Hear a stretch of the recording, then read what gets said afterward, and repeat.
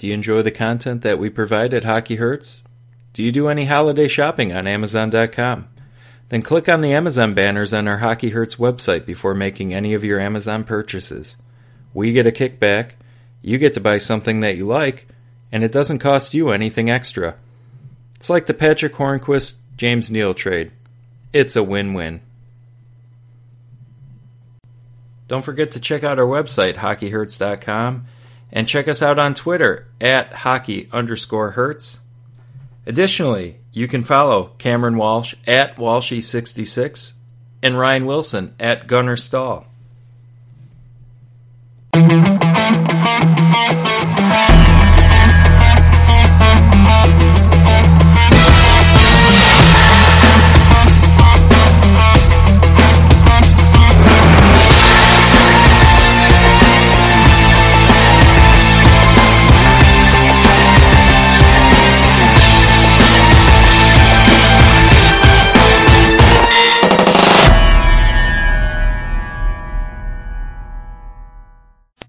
Hello and welcome to the Hockey Hurts podcast for December 5th of 2014. I'm Ryan Wilson.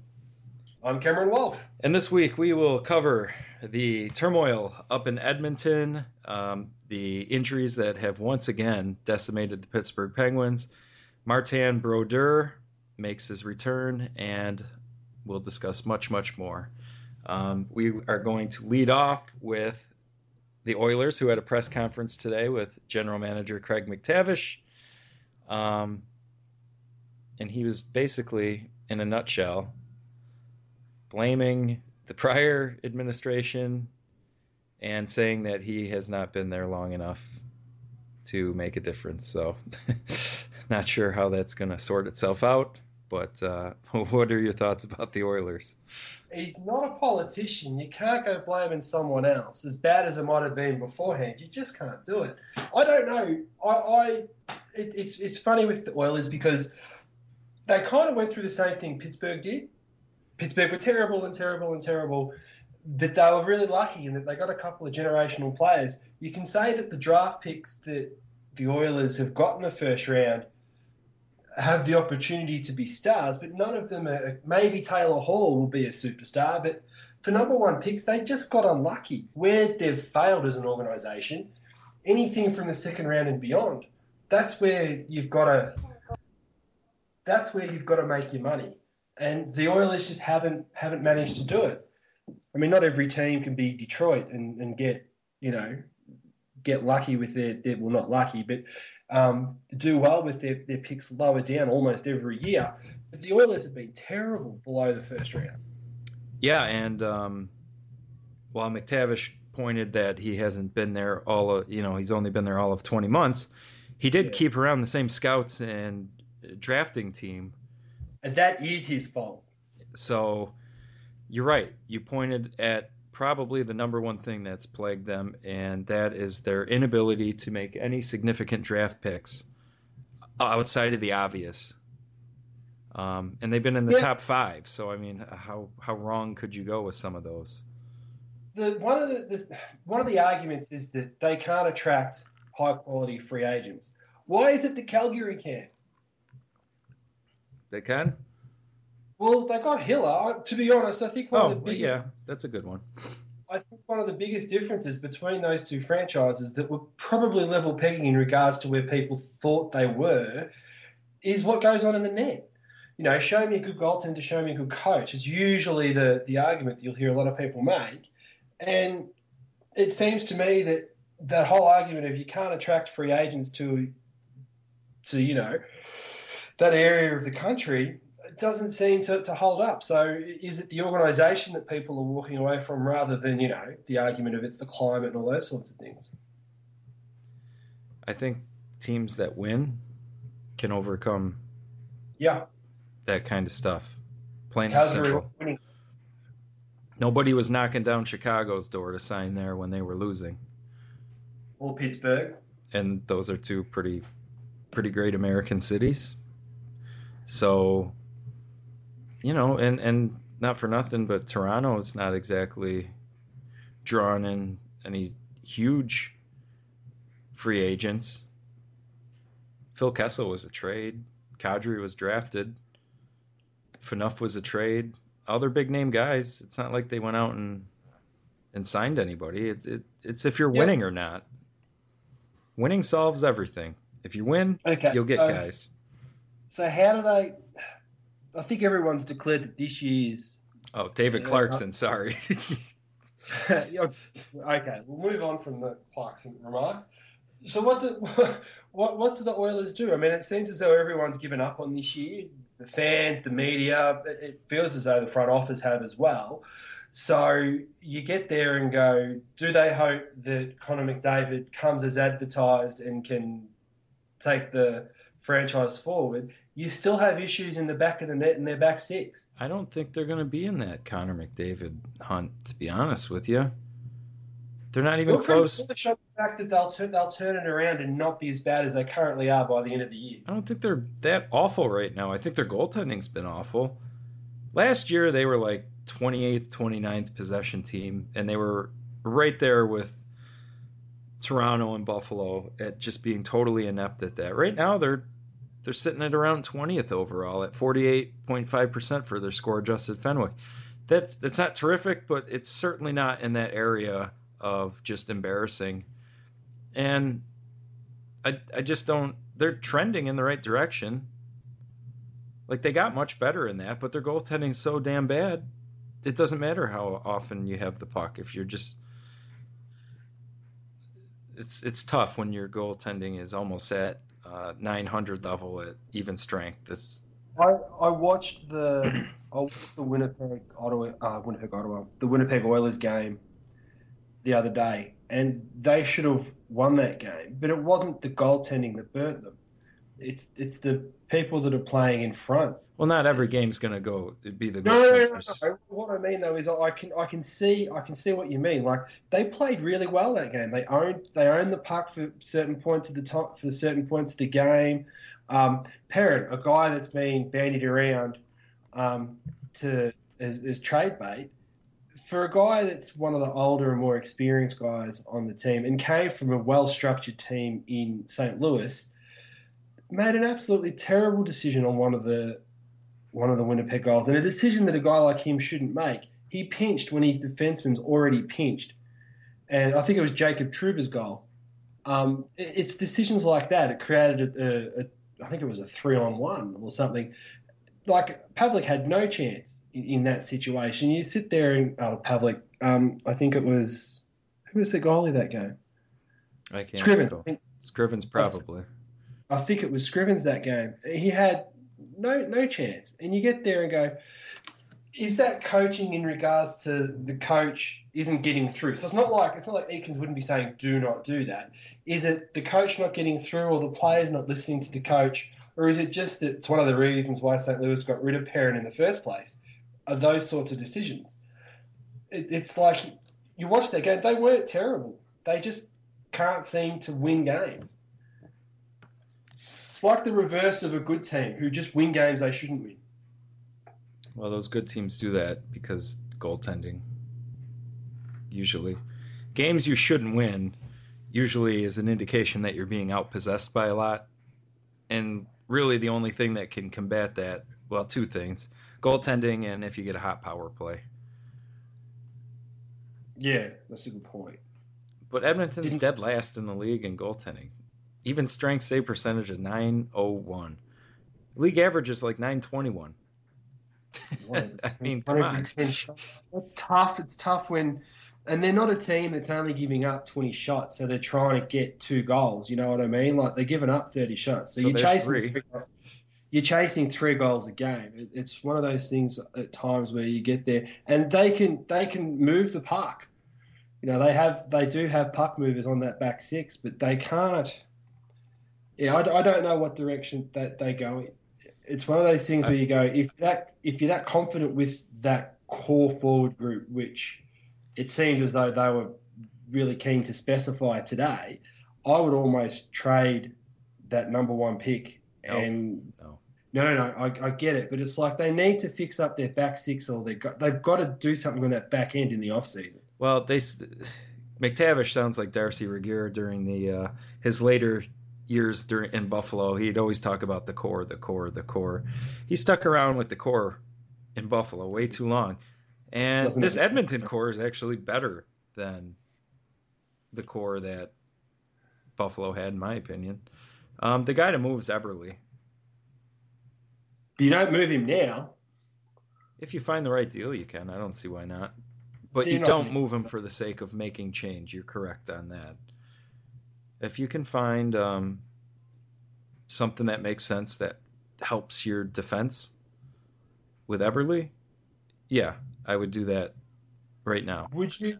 One of the big things that a lot of Oilers fans are asking for is a second line center. Yeah. Would you prefer to go for a second line center, or would you prefer to go for the a, D. yeah? That's He's what so I would. weak. Yeah. They just drafted their second line center. They just got to wait a little bit on him. Should they send him down No. now that basically the season's toast? No, just whatever. Play him. Suppose Let they 'em have learn. been for the last 20 games, haven't they? They're not playing terribly bad, like I said. So it's not like he's playing on Buffalo right now. You know what I mean? Like they're still Oilers- making plays. So you're suggesting the Oilers aren't going to destroy Buffalo's quest? No, Buffalo might destroy though. Buffalo's quest. Yeah, they keep winning, but that won't continue. I hope so for their sake. But there's some good things for the Oilers. Ryan Nugent-Hopkins looks great this year. He does. Taylor Hall He is does. a superstar in my opinion. You reckon he's there already? Yeah, he's top 10 scorer each of the last few years, if I can recall correctly. He's electric with the puck. He's fast. He's a great player. He's great fun to watch. When he gets the puck, something happens. There's not one guy in their defense that I think is any good. I think Justin Schultz is one of the most overrated players. I think he's not good at all. I think they'd be very wise to stay away from extending him, and with Tyler Dello in the mix, if you've read any of his articles about Schultz, if they take his advice, they won't be financially committing to a guy like that. So, but you got to get a guy like Nail Yakupov going. Oilers are the only team I know that draft a guy number 1 overall and then make that guy try to prove himself. Rather than give him a chance to succeed. You drafted him number 1 overall. Isn't that the proof itself? Well, you'd assume so. You'd assume that commitment at number 1 would be enough to make you go, well, obviously we think he can play. Let's see what he can do, rather than make him earn it. They've played games with him for a while now. They did it. Stuff like that is why they're the Oilers. If you didn't truly believe in him and you weren't going to put him in right away, why draft him 1? Why stay with that pick? Why not draft who Columbus took? Ryan Murray? I think so. Yeah. Or just trade it away. Trade it for an asset in a different area and get a slightly lower pick. Make someone else make that decision. Any of these choices would be better than playing hardball with the guy like Yakupov, making him prove him. Come on. It feels like it's been this way in Edmonton for a while, and the Oilers fans would obviously be able to say yay or nay on that. But is that coming from the top? Is that coming from Cates, or is that coming from the actual hockey manager? It just seems to be, it doesn't matter who they roll into the general manager. They're all 1980s Oilers, old school mindset. So they really need to go and look somewhere else, and they haven't. Correct. I think that's where it begins and ends. Stop Good luck. hiring former player legends. Good luck trying to change that then. Well, I'm just saying. I mean, how many times do you got to go down the same road? No, that's a good point. Enough Kevin Lowe, enough Craig McTavish. Move on. The 1980s Oilers teams will still be great and still be remembered fondly if you can these guys. Suppose you don't really need to keep adding on to that legacy, do you? No, you just got to stop the bleeding. They So, might have to bleed out before that happens. well, speaking of bleeding, Penguins love their Yeah. injuries again. Oh, God. It's not even just... That team, it's one of those things where, as a Penguins fan, you get there and go, okay, this particular roster in the first 10 games, 12 games, you go, all right, this roster's really close to actually being a chance to win the Stanley Cup. Not just make the playoffs and win a couple of rounds, but actually do something with a roster that a lot of people have thought should have done a lot more than they have with that core, to quote unquote, and they can't get it on the ice now. So it's comical when you look at the way this team seems to just fall apart. I mean, Kunitz breaks his foot. He's gone for at least 2 weeks. I think he should miss for longer so that he's actually 100%. Bennett goes down. Letang goes down. Hornquist went the last game. You've lost Dupuis for basically the entire year. And then you've got players getting suspended as well. So interesting how it works. Yeah, that first 10 games, they were pretty awesome. And that was with Craig Adams and Zach Sill still on the roster. And that's what I mean. There was room for improvement. They had roster spots that they could improve with trades later in the year.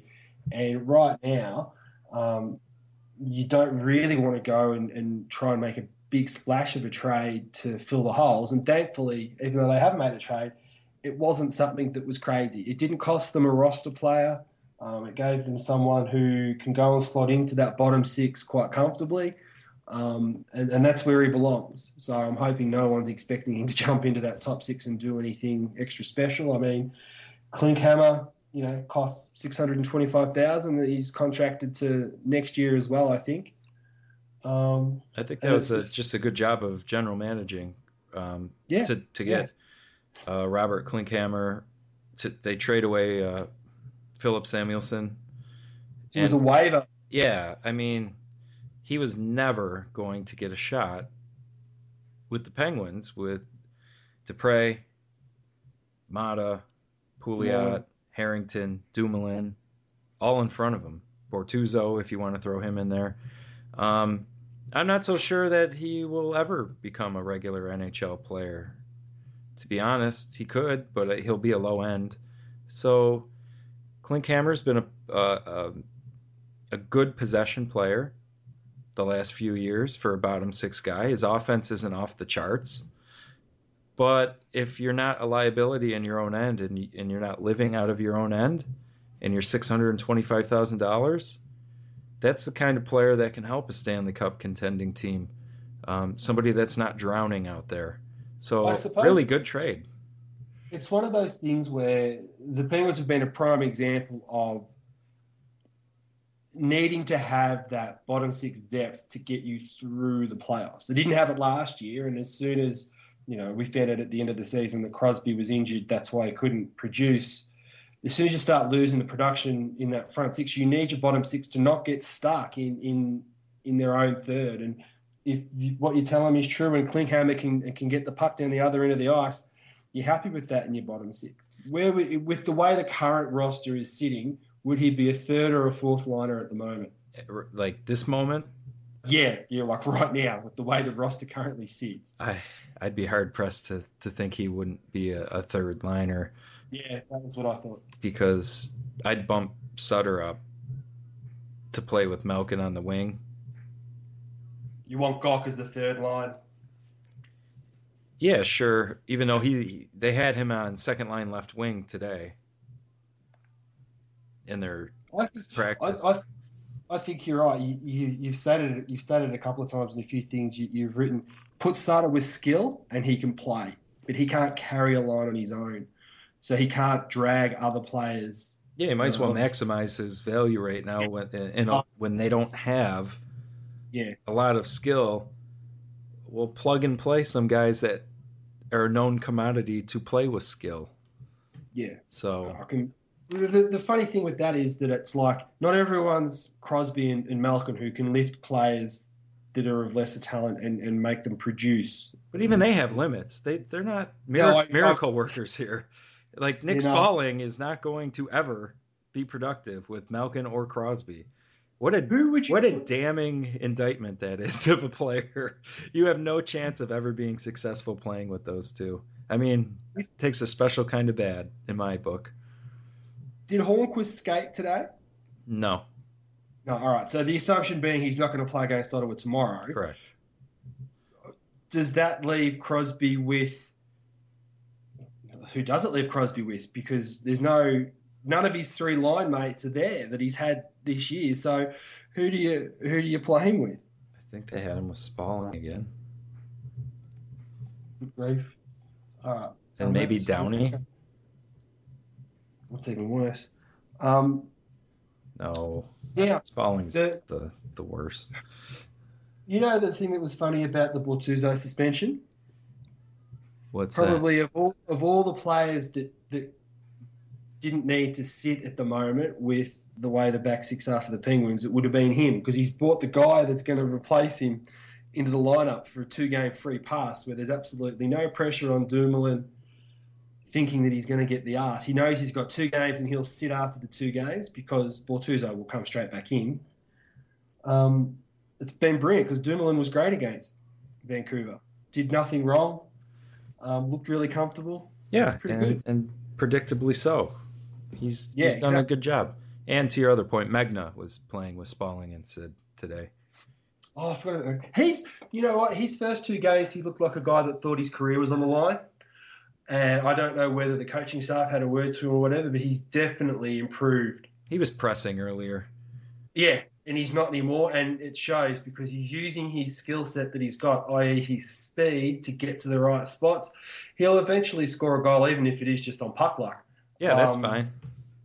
Yeah, no, that's all. Because he should be a 3rd or a 4th line player. He shouldn't be playing on the 2nd line, but currently he is. No, but at least he's fast. Yeah, and that's what you want. He can at least get up and down the ice and doesn't seem to do anything particularly bad. And that's what you want from your bottom 6 level players. So Como being a great example of that. Exactly, although I think he should have got suspended for that boarding / taking from Did behind. they say that they weren't looking at it? I haven't read anything which would almost suggest that they're not going to bother, but that's his... Well, Tanev didn't get hurt. No, but he got suspended last year for the exact same hit.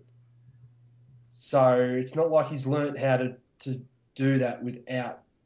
He knew he was in the wrong right away, but that doesn't change doing it. And that's the thing. Like, he did it, and he regretted doing it. You could see his reaction was like, oh, crap, what have I done? But, yeah, that doesn't excuse him for the actual action. And the fact that... was it Tanev that he... Yeah. Hit? The fact that Tanev managed to get up and walk away from it doesn't make what he did any less... Well, we've beaten that drum. It should have nothing to do with anything. But yeah, it does, and it is everything to the NHL. So yeah, and then the Bortuzzo thing I beat to death in I did a couple of articles on the Bortuzzo thing, so there's no need to go over. Is there anything else in regards to the injury crap that Pittsburgh are going through at the moment?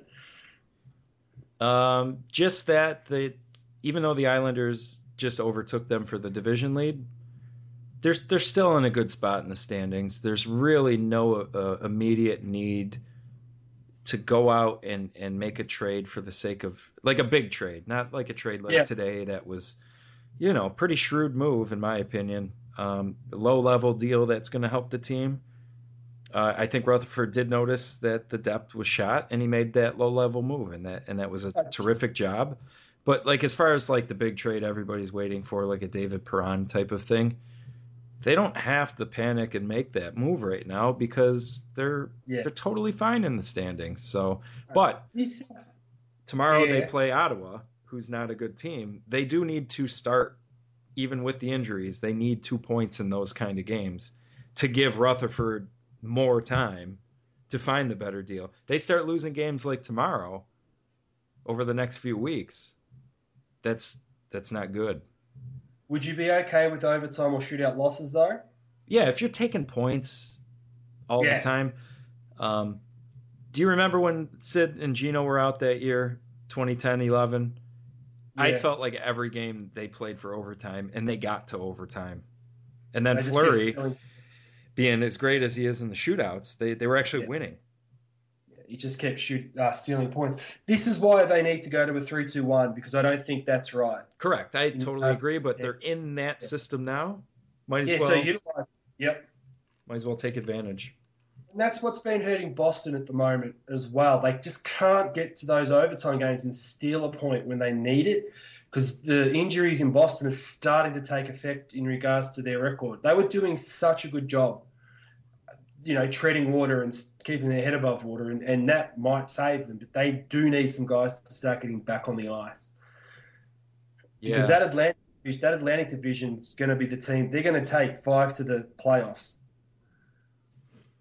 Maybe. You're probably. Right. Washington is starting to creep up the standings. I guess the team I just was making fun of, Ottawa's right behind them, but they're not as. No, you're right. Boston. The good news for them, Chara will be back on the 11th, so less than a week from now, I believe. That'll be fine. That's huge. If he makes up for whatever they did a great job battling through a lot of I agree.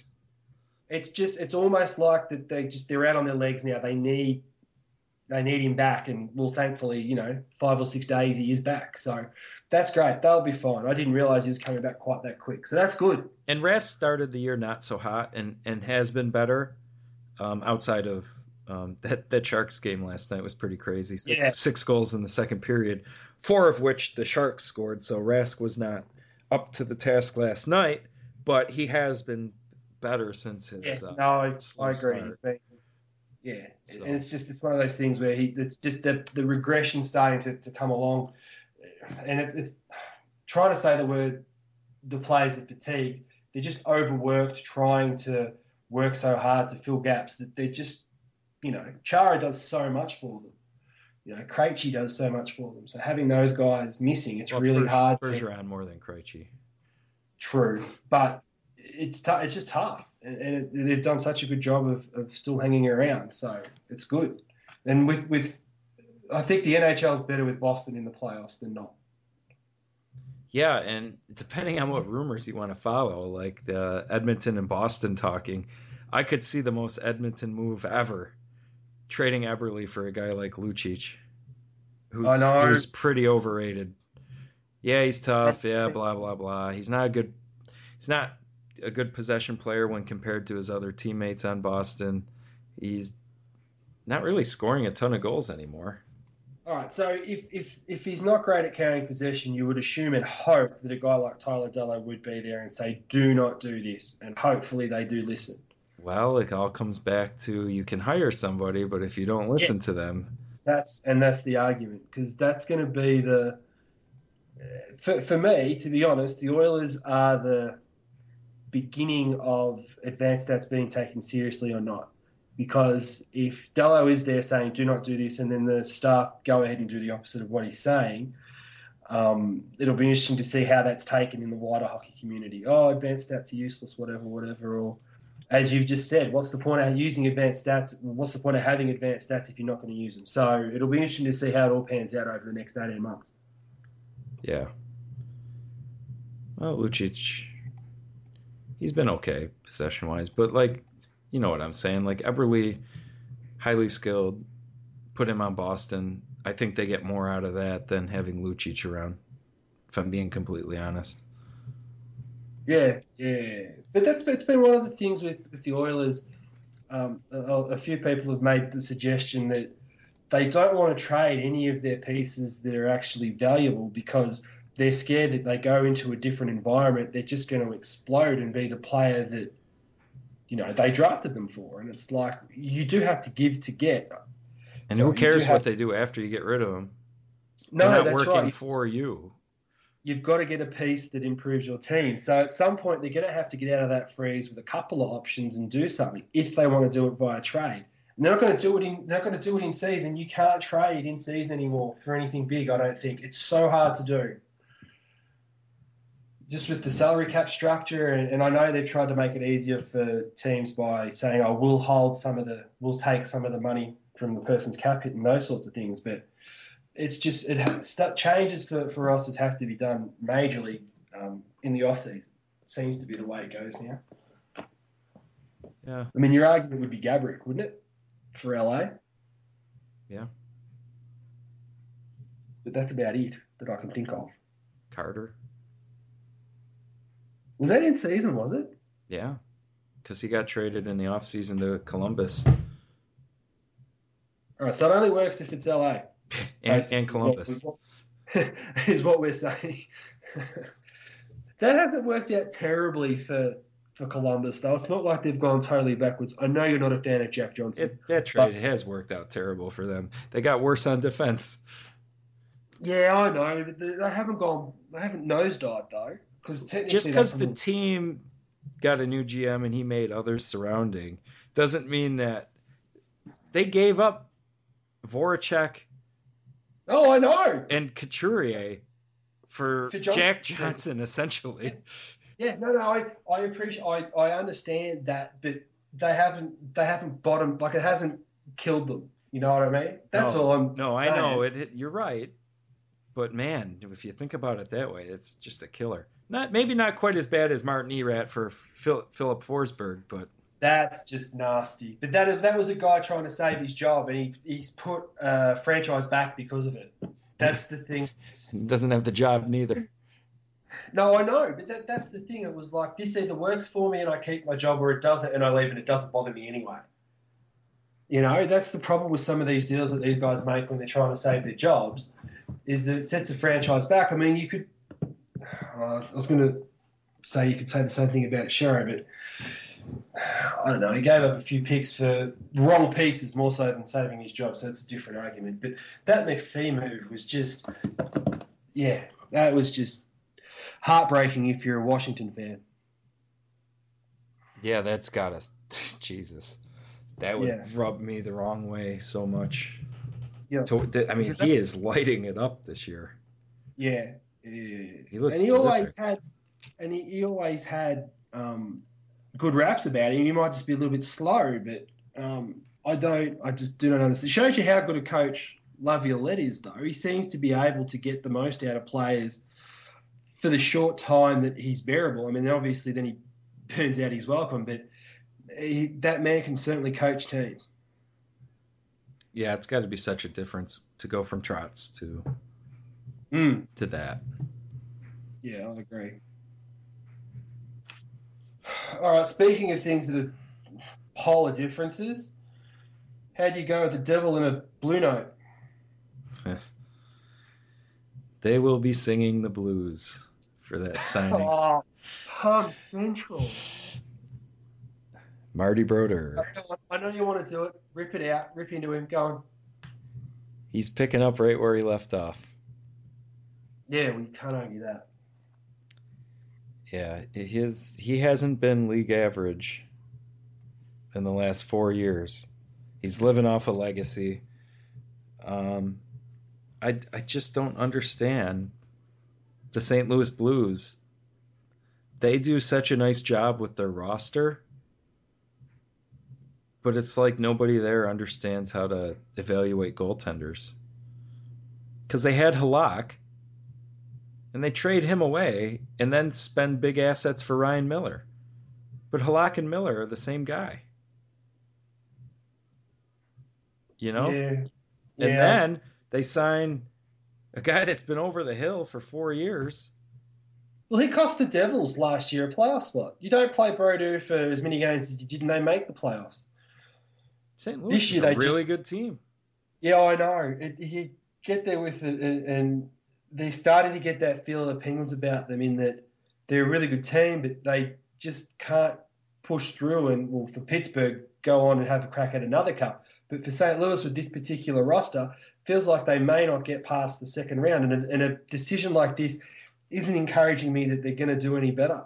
Like, they need Elliott back. They should have been all over.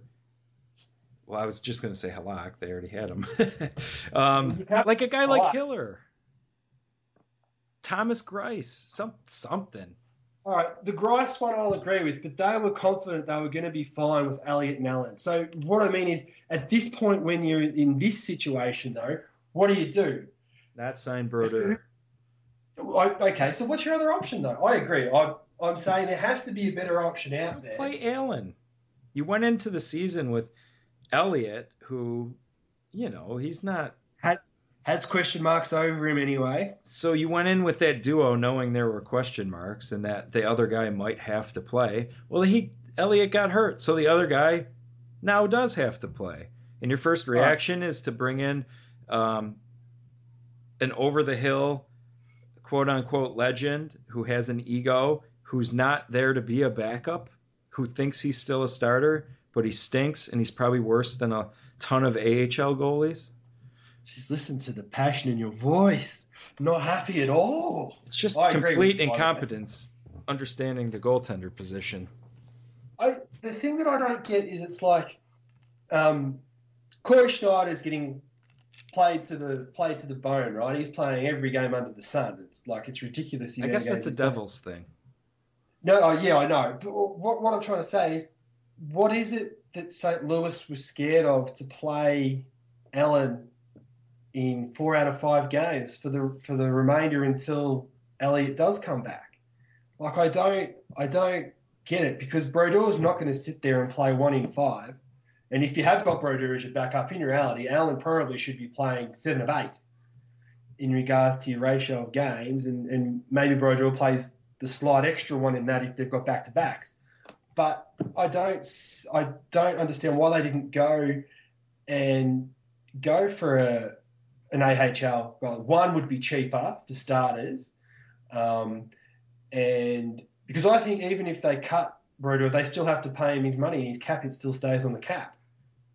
So that's the other bit that I don't understand in regards to the way the contract situation works. You'd have been better off bringing up someone from the AHL, even if there's no one in your particular system that you trust. Surely you can trade a 7th rounder or a 6th rounder or something like that. Or like what the Penguins did, trade a prospect that's never going to see the light of day in your system. Yeah, to pick up someone that can fill that hole and just play that one every 8 games and give Allen the rest. Because everyone's saying that they think he's the future of that team in that anyway. I'm not sold on that, by the way. His numbers haven't been great. A lot of people are suggesting that he is. So at least it gives you a chance while you're forced to do it to find that out and not waste whatever it is that they've got on that contract. I look at it from a management point of view more so than it's a Marty Brodeur point of view. His numbers haven't stacked up for the last couple of years in regards to him even being AHL average. So why buy him in? For a team that's done a really good job of compiling that roster, just seems so out of tune. I don't get it. You see teams like Tampa, they trade for Ben Bishop, a guy that was undervalued, working out all right for them. Blue Jackets, same thing, trade for Bobrovsky. I suppose you can't be brilliant at evaluating everything. It's like a roster. I mean, part of it is a crapshoot. I get that, but like, they're so infatuated with veteran name, and they're overpaying value just to get that familiar name. And I'm just not sold at that position. You need a name. You've been pushing that for a while, no matter what team it is. You look at the numbers more so than the name. I think we've established that over the course of the last. A lot of these guys are interchangeable, man. Except for if you're really great or really crappy, like Brodeur. Who's been both ends of the spectrum when you think about it. Yeah, current modern day Brodeur is crappy. Former Brodeur, obviously, I'm not talking about that guy. No, we appreciate that. Although he's overrated too. Yep, I said it. It's an era thing. I kind of slide into that slot as well with him. Speaking of Tampa, how good is it to have Hedman back? The best get better, I guess. Yeah, I know. It sucks for the rest of the East. They look fantastic. They're so much great young forward depth too. It's unreal. I know. But they're fun to watch. I think that's the thing. Like you said it a couple of times, we watch this to be entertained. Well, they are entertaining. And they are really good fun to watch. They do have one weakness. Yeah? It's not a weakness right now because Ben Bishop's good. But if he gets hurt, if Genny Nabokov... So you're talking about the Nabby, the Nabby effect. Islanders can preach to that. Yeah, he played worse than Fleury in that Islanders series, if that's even fathomable. Oh, stop with your Fleury bashing. No. Keep going. No, but I mean, like Fleury I was really Venus, bad in that series. He got Venus, pulled, and Nabokov yeah, was worse. yeah, I know. It's probably the only reason they got through in that particular He was series, to be terrible. honest. But it's one of those things. Do you think having Naby as their backup is going to cost them number one in the conference? No, no, no, no, no. I think Bishop will stay healthy. I do think it'll be a non-issue, but you want to have a better backup than that. No, no, I think Bishop will be fine. What I mean is, are they going to lose points in those games where Naby plays that could cost them being the number one seed and having home ice the whole way through the East Coast playoffs? That's all I meant. I'm hoping for their sake that Bishop is healthy because their season will be totally derailed if he's not. No, that's certainly a valid question. Because you get there and go, how do you rate home ice? I mean, if you're the Penguins, home ice hasn't meant jack shit for them in the last 3 or 4 years. So it doesn't matter where you end up in the playoffs, just as long as you get in there. But for other teams, is St. Pete Times Forum that bigger advantage for Tampa that they really, really want to have home ice? Well, he's only played 6 games, but he's sitting at a .907 even strength save percentage, which is How many wins though? I don't care about how many wins. No, but that's the relevance to the points thing though. I get what you're saying, but if he's won 5 of those 6, he's not costing them points at the moment. So doesn't matter if he is or isn't the backup. I get what you're saying. Yeah. I'm just not a big goalie wins guy. No, I know. But in regards to them actually being top of the conference, that the 2 points is all that matters. And that's where I have this argument with advanced stats at times. 2, 3, and 1. So he is costing them points. So that's where in this case, yes. Sometimes, well, look at Ryan Miller. His record is sparkling, and at the beginning of the year, he was playing very bad. And I would consider the Canucks very lucky to get through that. But now their goaltending's playing very good. Yeah. Or better.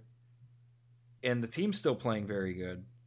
And the Canucks are a team to watch out for now because they won in spite of bad goaltending, which was not sustainable. But guess what changed? Their goaltending's fine now. So they got through it. We got to watch them against the Penguins. As depleted as the Penguins lineup is, they played poorly because the Canucks were good. Yeah, their depth right now. Great. They do a lot of things right, and they've looked really, really good. And they still have their top-end talent. That's the other thing. It's not like they're just 4 lines of the same stuff. They still have those game breakers on that team. That their back-end depth surprised me. I don't think they drop off from 1 to 6 on their defensive end substantially. So it's not like they're having to hide 5 and 6. So that's really important. I think Tanev's underrated, dude. Yeah. Helps when you get plastered into the boards, start paying attention to him. No, but he played here, college hockey, Rochester Institute of Technology. He was on the team that went to the Frozen Four. Oh, okay. And one of my friends who coaches for them actually, I believe, recruited him. So, a little personal tie in there. So I root for him. Fair enough. But he's at 56.2% possession this year. But he's a guy that's not talked about a lot. But that plays into what you're saying. That's the thing. He's their 5'6" defenseman. And you get there and go, what are the 5'6" defensemen for the Penguins like? In that particular game, I think Despres was 38 or something like that for his possession percentage-wise. So you get there and go totally opposite poles. So you can see why it was a 3-zip score. So it's one of those things where... I was talking about for the year, not just that game. No. I fully appreciate, and that's the thing. I mean, Despres' numbers have been up and down.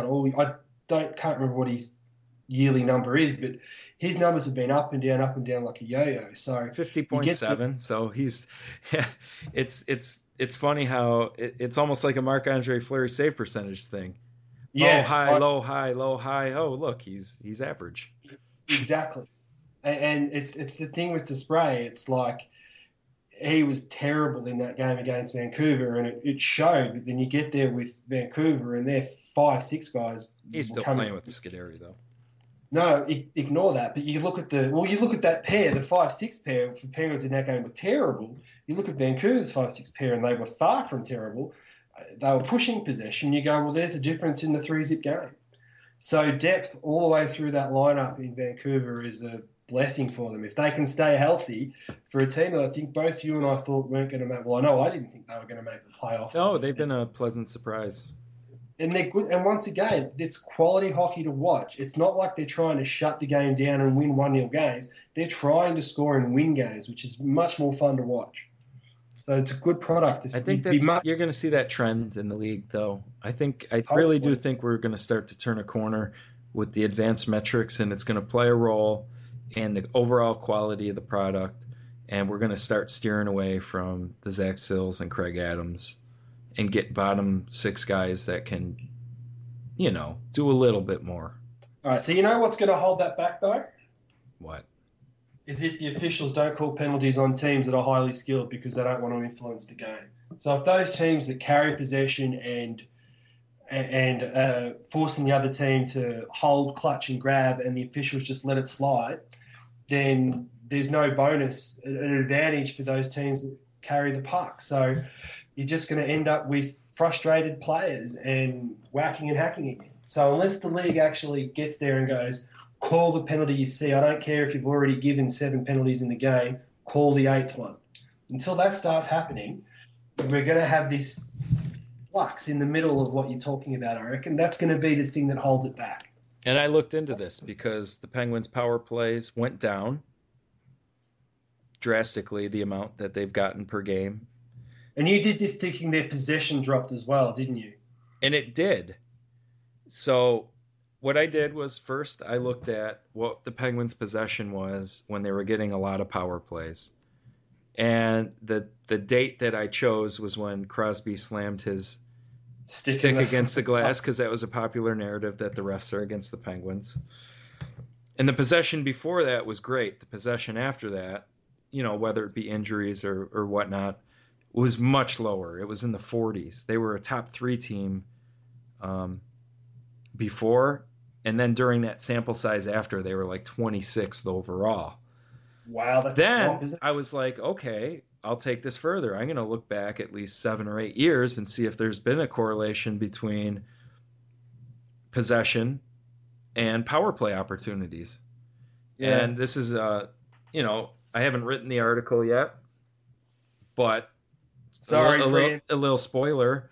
There is literally no correlation between possession and power play opportunities. And to me, I was like, are you kidding me? And that just goes to show the human element of refereeing. The teams that are carrying the play aren't like, there is that underlying human nature of, oh, well, I don't want to call that penalty because, like you said, I don't want to call the 8th one or even the 5th one because the other team's only had 2.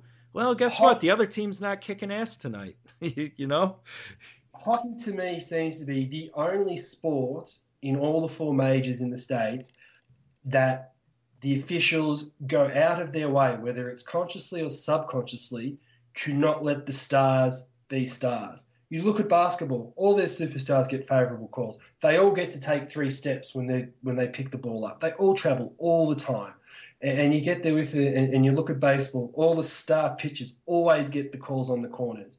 It's one of those things. Even in the NFL, it's like they want offense. So they change. The 5-yard holding calls are all the rave now.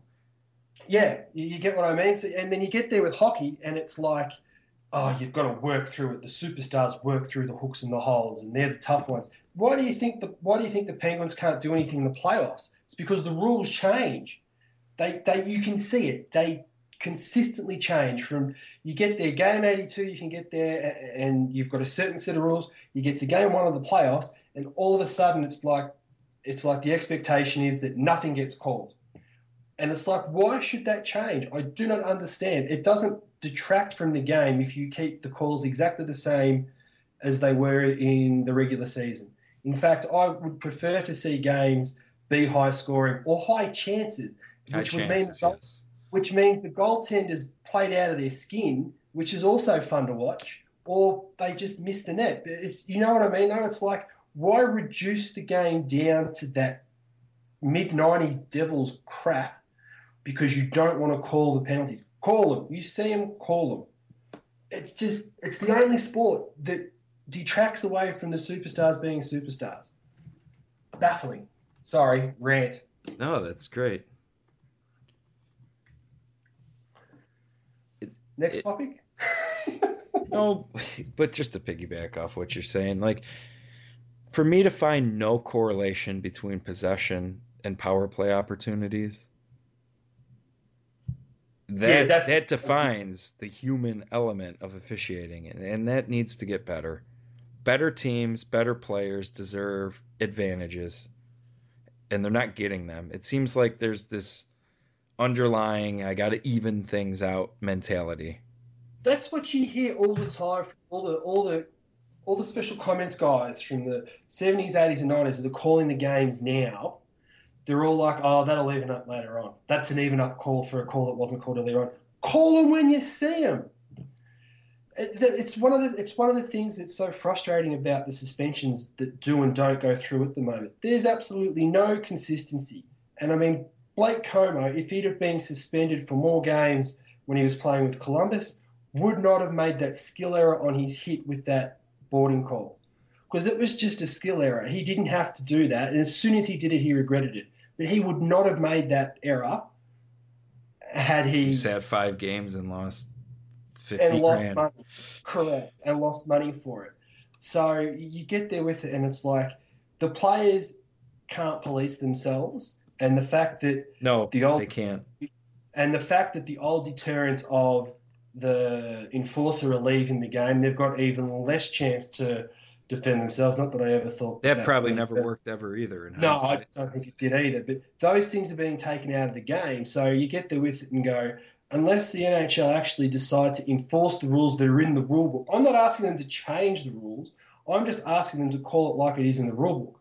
Unless they start doing that, you're going to see more play because the game's getting faster again. You're going to see more situations where players are going to get... They're getting better players in the bottom sixes in some places.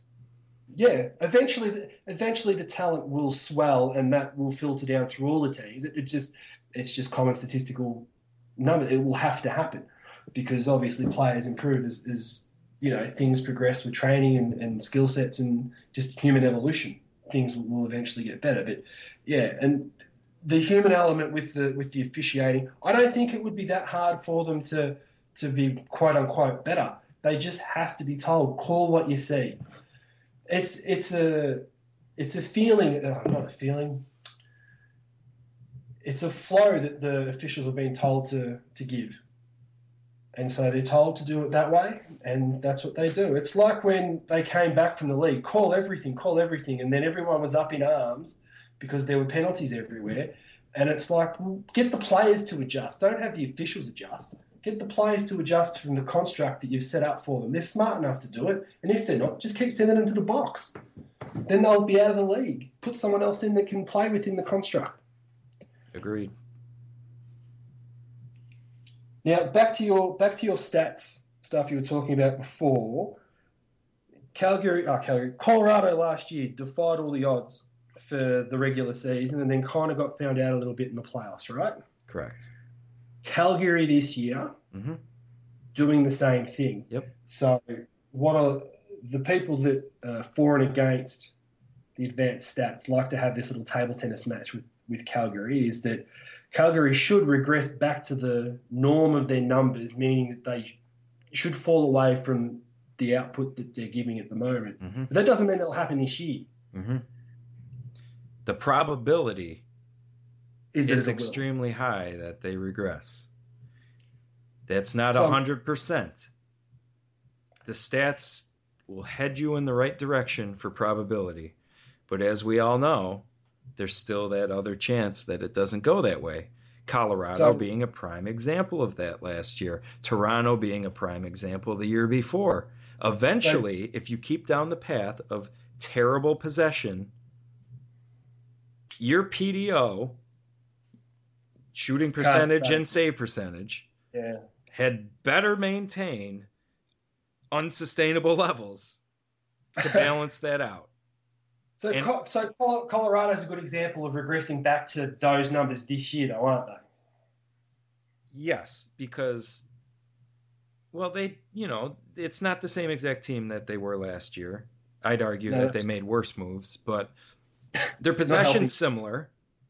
Varlamov's not playing that same way, and So there's I'd guess half. without looking that their shooting percentage isn't anywhere where it was last year, No, your problem you've got is half of your PDO has dropped off. which is going to happen. It's just a matter of when. Yeah. So So they're stuck. for Calgary, then you're asking whether Berra and Hiller can maintain this for 82 games. Well, I think Hiller's a And very Hiller's- good goalie. Hiller's proved that he can. So there's no reason why they can't debunk the But law of averages. even with great goaltending, if you're really bad at possession, like the Flames have been, and right now they're 45.6% score adjusted Fenwick. Wow.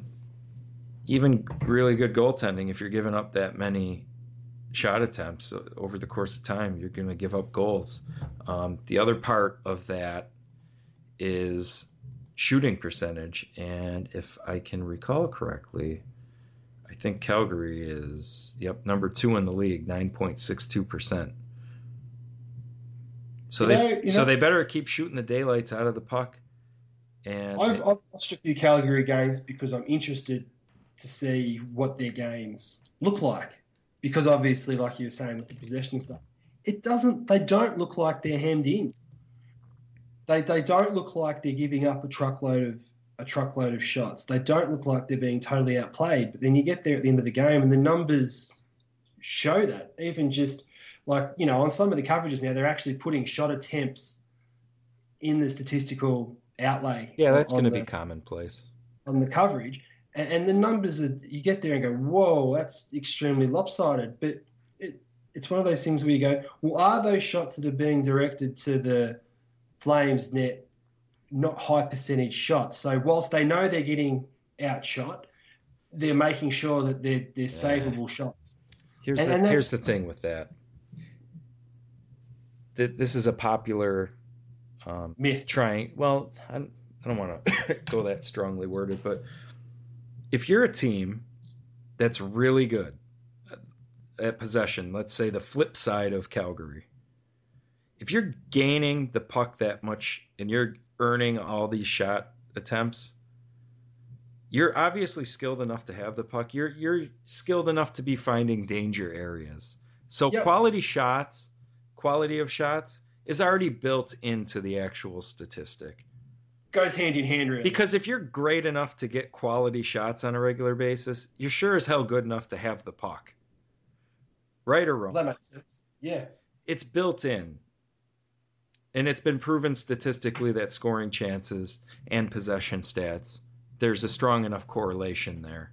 So you don't have to separate the two. Yep. Now, that's not to say that bad possession teams don't get quality scoring chances. They do. That's part of the 45%. And that's what Calgary are riding on at the moment with that 9%. Yes, percentage. Absolutely. That's what I'm getting at. They're not getting more prime. They're just right now shooting really great. And my argument and others is that perhaps that's not sustainable. Whether or not that bites them this year, well, that remains to be seen. We'll see. Now, the reverse of Calgary, though, would be Minnesota, who seem to have all of the advanced stats trending in the right direction, yet right now are sitting outside of a playoff place and with a putrid power play, can't seem to win games that they should be. And because they're in that central division, may cost themselves a playoff berth. So it feels like, are their numbers going to regress back to the average for them to win games? Well, guess what's hurting them? Goaltending and power play? They're 28th in goaltending. Kemper started like a house on fire. They thought they'd found their solution for... Remember we talked about the Oilers at 901? Yeah, what are they? 906. Okay. So even a great possession team. Do they wait for Backstrom to come back? Oh, Harding, sorry. They got rid of Harding. So he's got. They did actually release him. They didn't just send him down for conditioning. Oh, good point. I don't know what happened with him. Did they flat out? They put him on waivers. Yeah, but I thought he actually cleared waivers and went down to their feeder team. Yeah, I think he is. Sorry to dump a question on you with no notice. No. But so if whichever way you look at it, how do they solve that problem with what they've got on their roster? Do they get there and trade? They can't wait for the deadline to trade for a goalie with good numbers because they'll be out by then because their numbers are trending the wrong direction in regards to wins. Man, if only they got in on the Brodeur sweepstakes. Listen, Mr. Sarcasm. You get my point, though, don't you? It's too bad to see a really good team just not get average goaltending.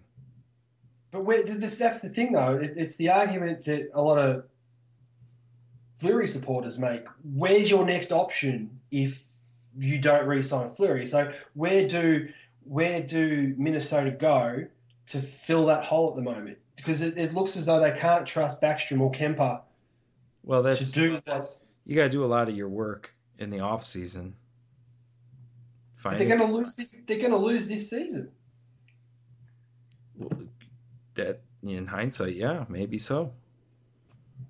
You got to be proactive. You have to predict these things. You can't be a hindsight club. Right, when I do a lot of this goaltending stuff, it's to be preventive on not going down a road, not getting good value. Anybody can look in hindsight and be like, "Oh, geez, this isn't working." You got to get out in front of it. Well, they thought they had until Harding went nuts. Yeah, you're right. Maybe they are in a unique situation, but at the same time, no offense to Josh Harding, but having MS, that's a real big red flag that even though he is playing great, that's a valid point. So they probably at any time they did lose him last year when he was having complications.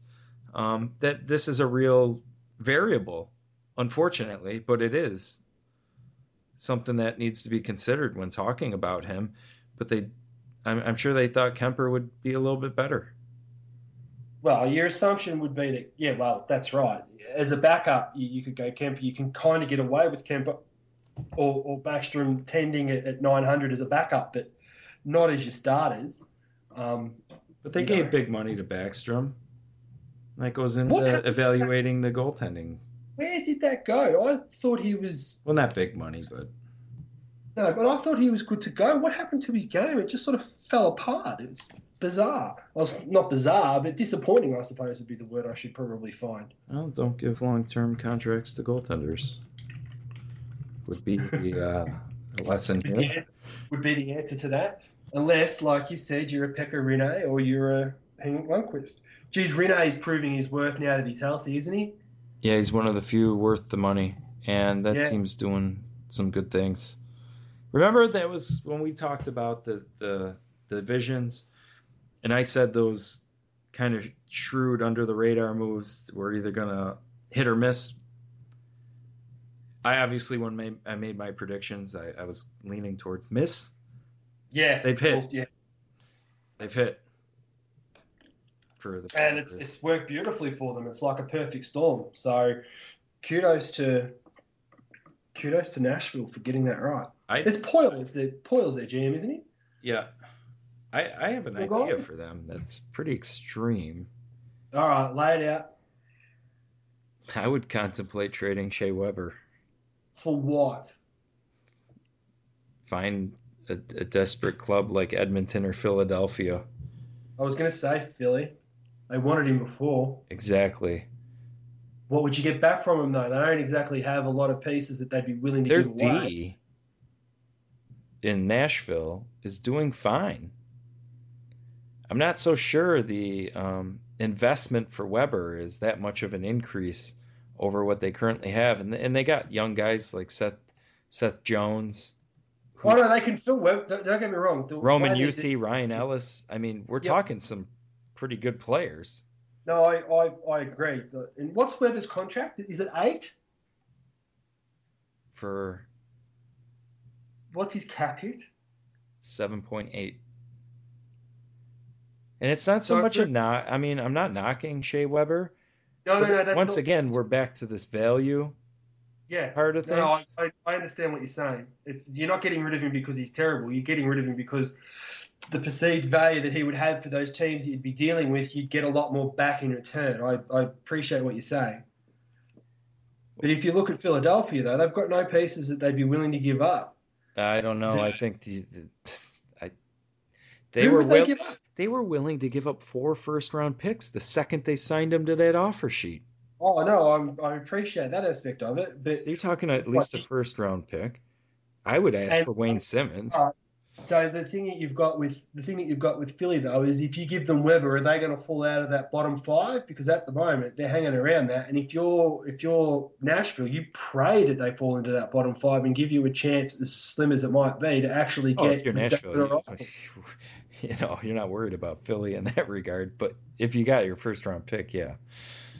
That's what I mean. Like you'd be asking for it, and if they're crazy enough to give it, you pray to God that Giroux and Voracek get injured, or Mason gets injured, and pray that they tumble. But Imagine he's got to have a no-trade clause, though, I imagine. Oh yeah, I wouldn't. I think So they I would think have you given could rule Edmonton out of my little hypothetical situation. But Philly, he already literally signed on the dotted line. I reckon he just did that knowing that he was forcing their hand. Although I don't But think he'd. you're right. I don't disagree that there was strategy involved there.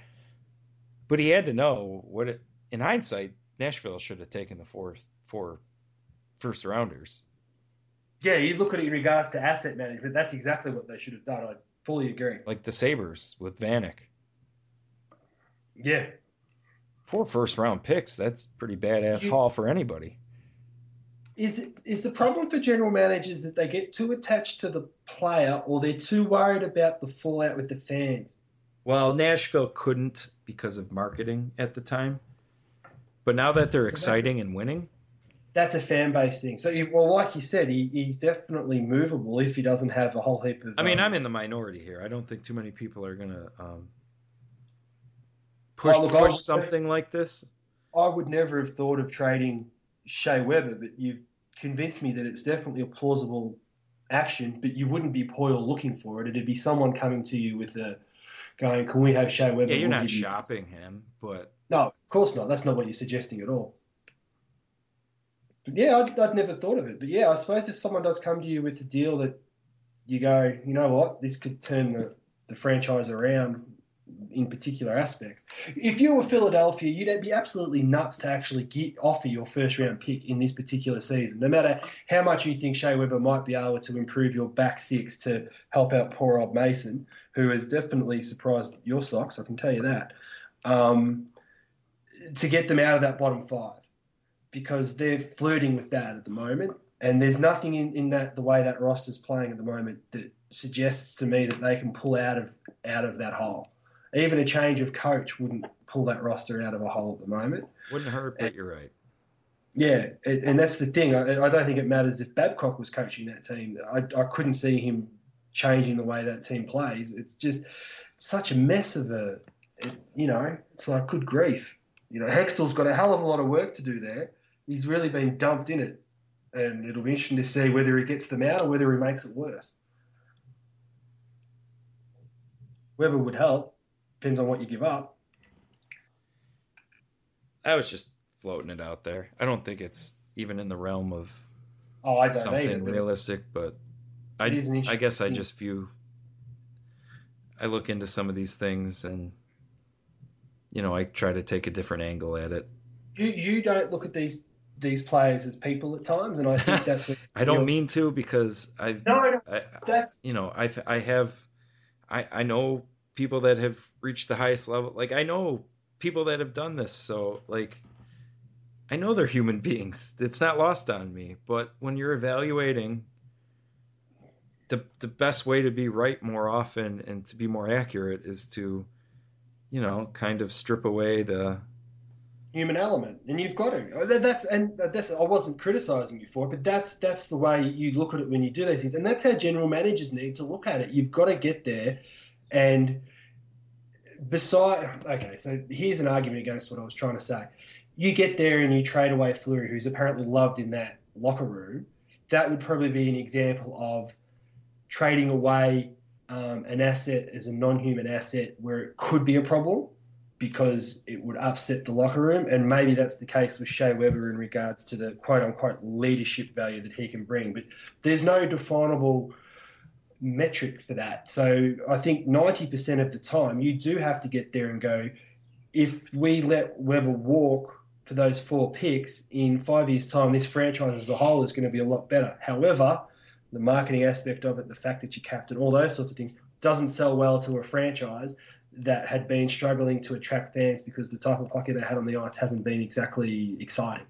And they're unique in that regard. Yeah, no, I appreciate it. And they have a great fan base for a newer market. I think I said this on American Thanksgiving. They were the only hockey game on. It was Thanksgiving night in Nashville. And I said, what a great atmosphere that must be. That to me looked like such a fun time. Apparently Nashville's a great place to go and watch hockey as a visitor. You don't want to leave. Yeah, there's a thing on Netflix. They do like an HD, like they film certain states from a helicopter, like overview, and they did Nashville, and it looked just like a really great place to visit.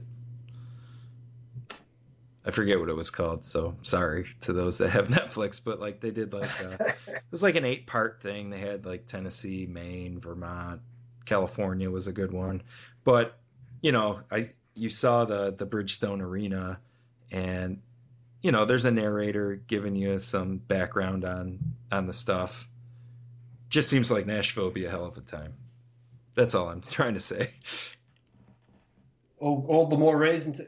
It's one of those arguments I have with a few people in why wouldn't you want to go and play in California? That's a great point. I've been there twice, and it's been awesome. You get great weather all year round, and you get to get paid a lot of money to go and play a sport you love. It's the same as Florida and Tampa. Not quite. I can tell you the big difference between the two. Tell me. Much like New York State, where I live, California, very high taxes.